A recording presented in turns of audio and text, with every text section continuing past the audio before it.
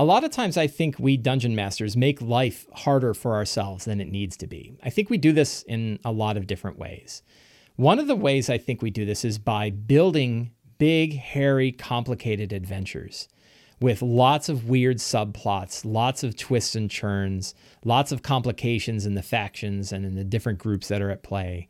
We build these really rich narrative woven tapestries when all we needed was a simple adventure to go kill a goblin boss in a cave. I think there's a real value in simple adventures, straightforward quests, common locations that still have fantastic elements to them. A straightforward adventure without a lot of twists and turns, without a lot of crazy mystery.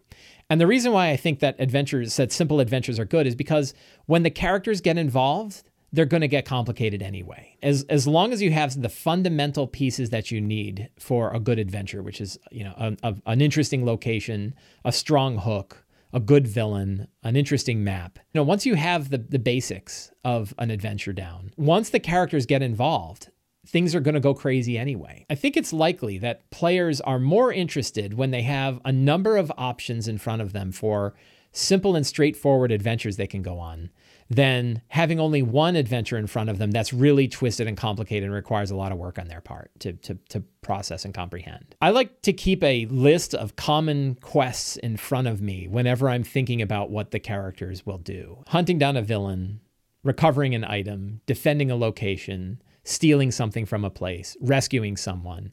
Very, very common themes that we see in a lot of different D&D adventures. We can take these common quest ideas and set them in fantastic locations, interesting places for the characters to discover, with a cool villain and some interesting NPCs to talk to, some interesting monsters to fight, and our 10 secrets and clues of things they might discover. And we're all set, right? We don't need to have really big, complicated adventures with lots of craziness going on, because the craziness is going to come anyway. The players are going to bring interesting things to the table, and we're going to be able to improvise interesting things as they occur. The complications will happen anyway. We don't have to write them out ahead of time. So in short, don't discount simple adventures. Don't discount common adventure types and common quest types as good models for the D&D games you're running.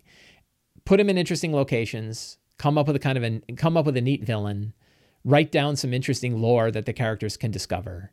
And I think you're all set. And I think people are really going to enjoy a game that they can get their head around, that they understand what their role is, they understand what they're supposed to do, and the twists and turns and complications will happen all on their own. I hope you found this video interesting. If you did, please subscribe to my YouTube channel. You can also become a patron of Sly Flourish by going to patreon.com/SlyFlourish and signing up. And lastly, you can pick up my book, Return of the Lazy Dungeon Master.